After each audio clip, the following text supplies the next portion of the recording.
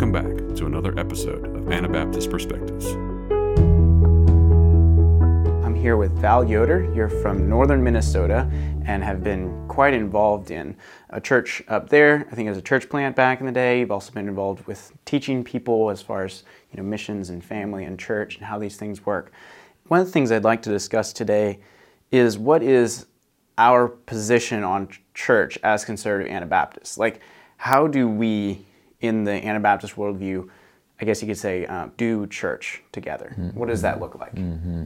Well, I think it goes back to our view of salvation to begin with. We see the necessity and the joy, the blessing of our record in heaven being cleansed by the blood of Jesus Christ. And so the forgiveness that He offers in our time of repentance and becoming a believer in salvation, it's a wonderful reality to know that the record book of heaven is clean, and His forgiveness is so lavish that Paul anticipated us saying, well, we can sin freely then. He forgives so freely, why don't we just sin freely? And then he follows that by saying, God forbid, or how can we who are no longer sinners continue to sin? So that's a reality that I think most of the Christian church has a concept of and enjoys and is blessed by that. But I think that one of the things that's often missing is the whole thing of how we submit to the Lordship of Jesus Christ, and that we learn to live out our Christian experience in the context of people. We're not islands to ourselves, and God designed that we would learn how to love the unlovely, to love to work with those who are a little more cranky or whatever, and we do that in the context of people, and I don't pick and choose who I'm going to be kind to. I have something within me because of Christ that reaches out to anyone. I don't create my own church. I'm not the author of the church. God tells us in 1 Corinthians 12 that He places us in the church as He designed us to be, and He specifically places us there. I think that's verse 18. And so He's placed me along with other people, and those people are going to be used by God to tweak my understanding of what it means to be a believer and to cleanse my soul of wrong responses toward people. I see that as being part of submitting to the Lordship of Jesus Christ, and it's done in practical relationships with other people around me. And so God places those people in my church that will bless me, and sometimes they will be frustrating to me, and yet those different things are what help develop my spiritual walk. It's more than just something that happens in the record books of heaven. It's something that happens within me, the changing that happens within me, and the pressure for that change comes with relationships with His bride, with the people of the church. So yeah, I feel like I have so much to learn in my Christian experience that I would not learn as an island Christian or as someone who is off by themselves choosing who they're going to relate to. I need to learn how to relate to those that God has chosen and placed beside me in the church. The idea of community, I guess, a group working together even when it's not super easy sometimes, I guess. Is that a good way of thinking about it? That's right, yes. In fact, I think some of the best development spiritually that we can experience is when we are in times of testing.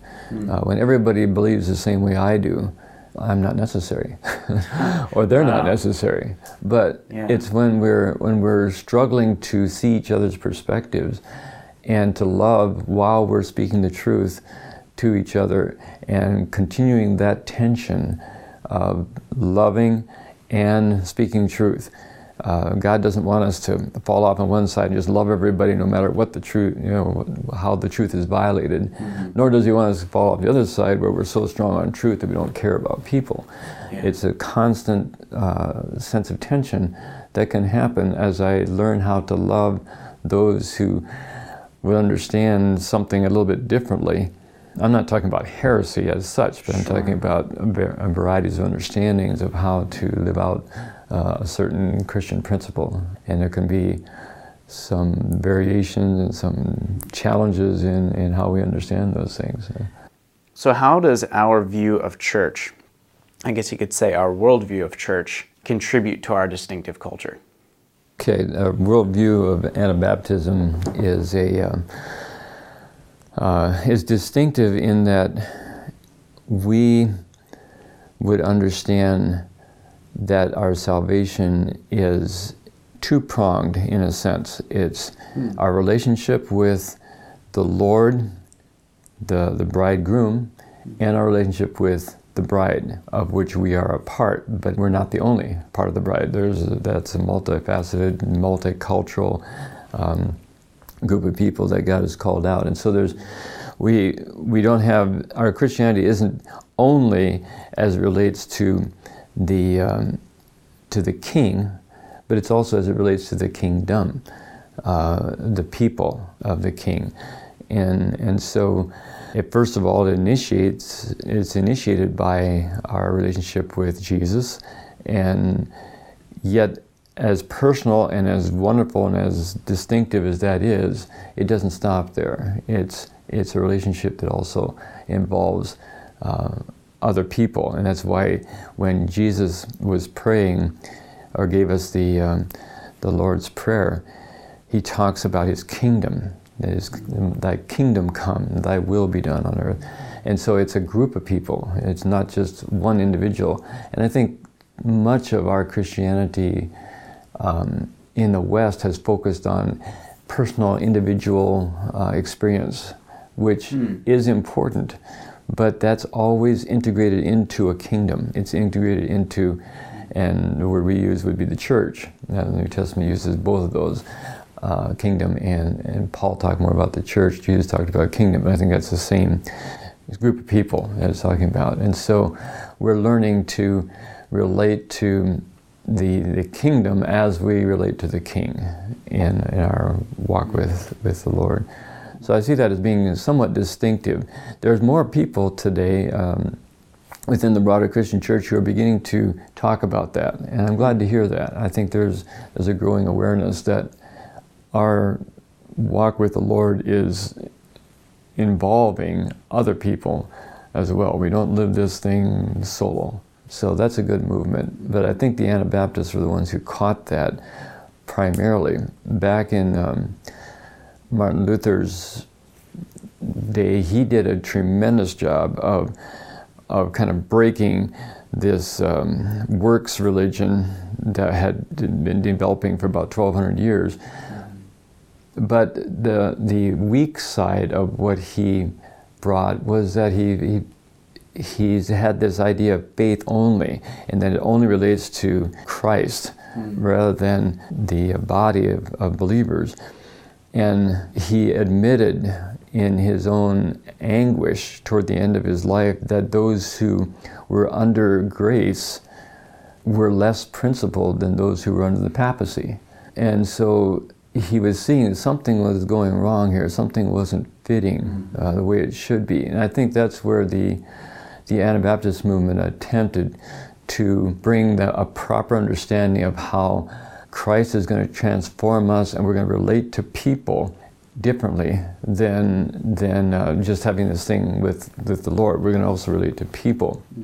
So much so that some of the neighbors to the Anabaptists would say, oh, this guy's becoming an Anabaptist because he's no longer beating his wife. That had to be the sign that this guy was an Anabaptist, because it changed the way he related to the people around him. I think that's the root of salvation, that it changes the way we relate to the Lord, and it changes the way we relate to those around us. Well, and that fits really well with where I want to go next, and that is, how is Anabaptism distinctly different from Western Protestant thought or the Catholic system as well. I think historians have called it the kind of the third option of the Reformation. The Catholic Church had a fairly strong authoritative line from God to the Pope to the Monsignors and on down through the archbishops, the bishops, and the local priests. And so the layman, kind of at the bottom of this hierarchy, if he wanted to get word from God, it kind of went up through the structure to get there. So they would come for Mass on Saturday or Sunday at the end of the week, and they would ask forgiveness of the priest, and the priest then would resolve their problem.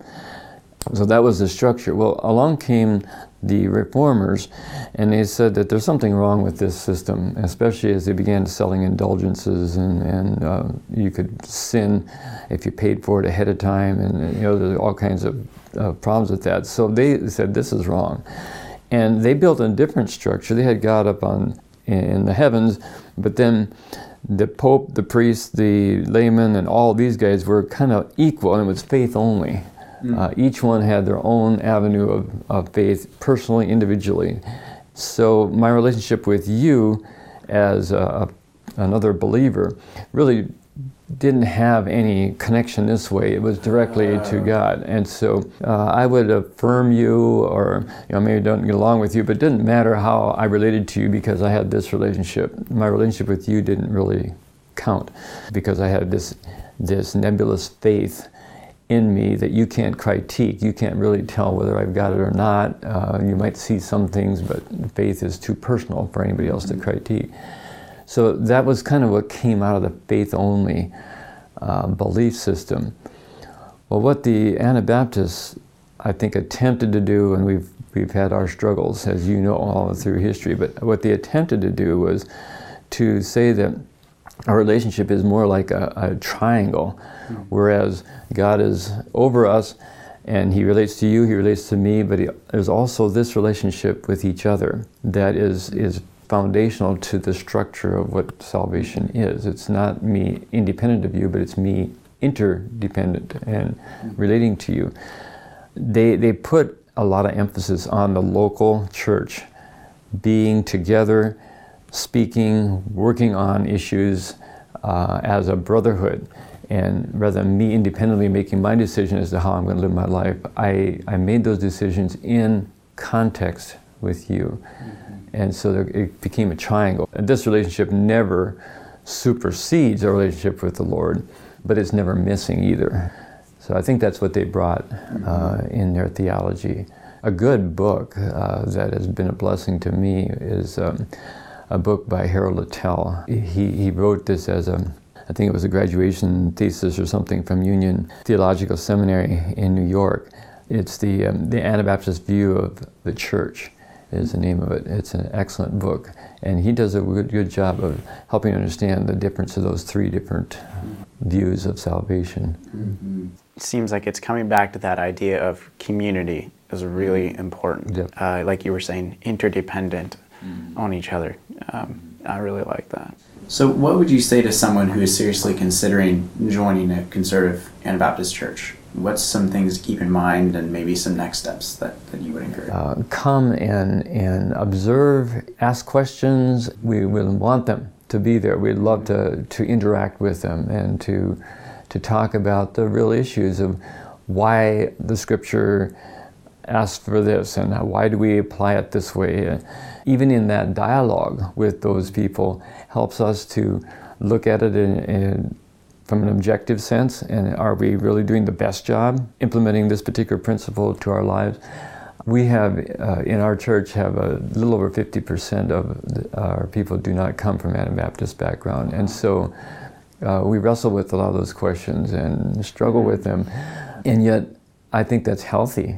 I think for the one who does not have that background, it helps to maybe see a different perspective and that, yeah, maybe these things are something we can apply in these days.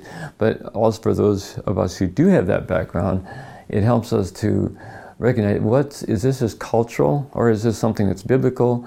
And where do we stand on that. Even if it's just culture, it doesn't mean it's bad. It just means Yeah. it's cultural.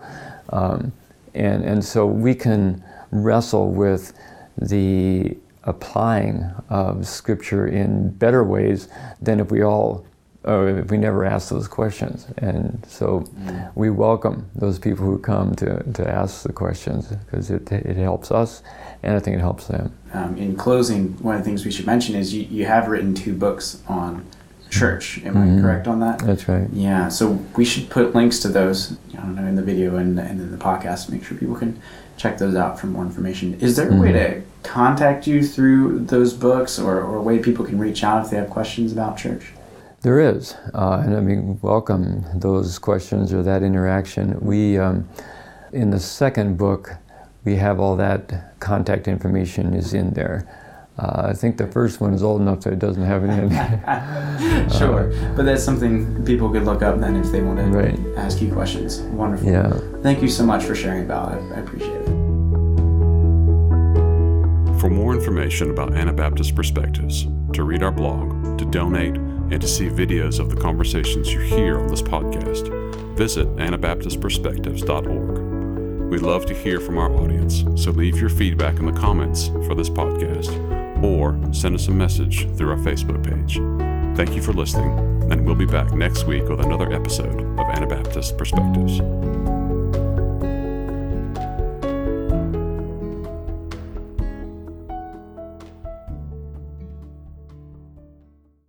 Thank you for listening to Anabaptist Perspectives. Your listening and sharing this with friends helps more people find our episodes. A special thanks to all of you who support Anabaptist Perspectives financially. We are here because of you. If you haven't had the chance to give yet this year, would you consider making a year-end donation? You can donate on our website or by check. Thank you so much for listening and supporting Anabaptist Perspectives. Thank you for joining us for this episode. We invite you to join our monthly partner program. Monthly partners are key to the financial sustainability of Anabaptist Perspectives. Partners also gain access to bonus content, including our exclusive podcast where we respond to audience questions and comments. Sign up at AnabaptistPerspectives.org.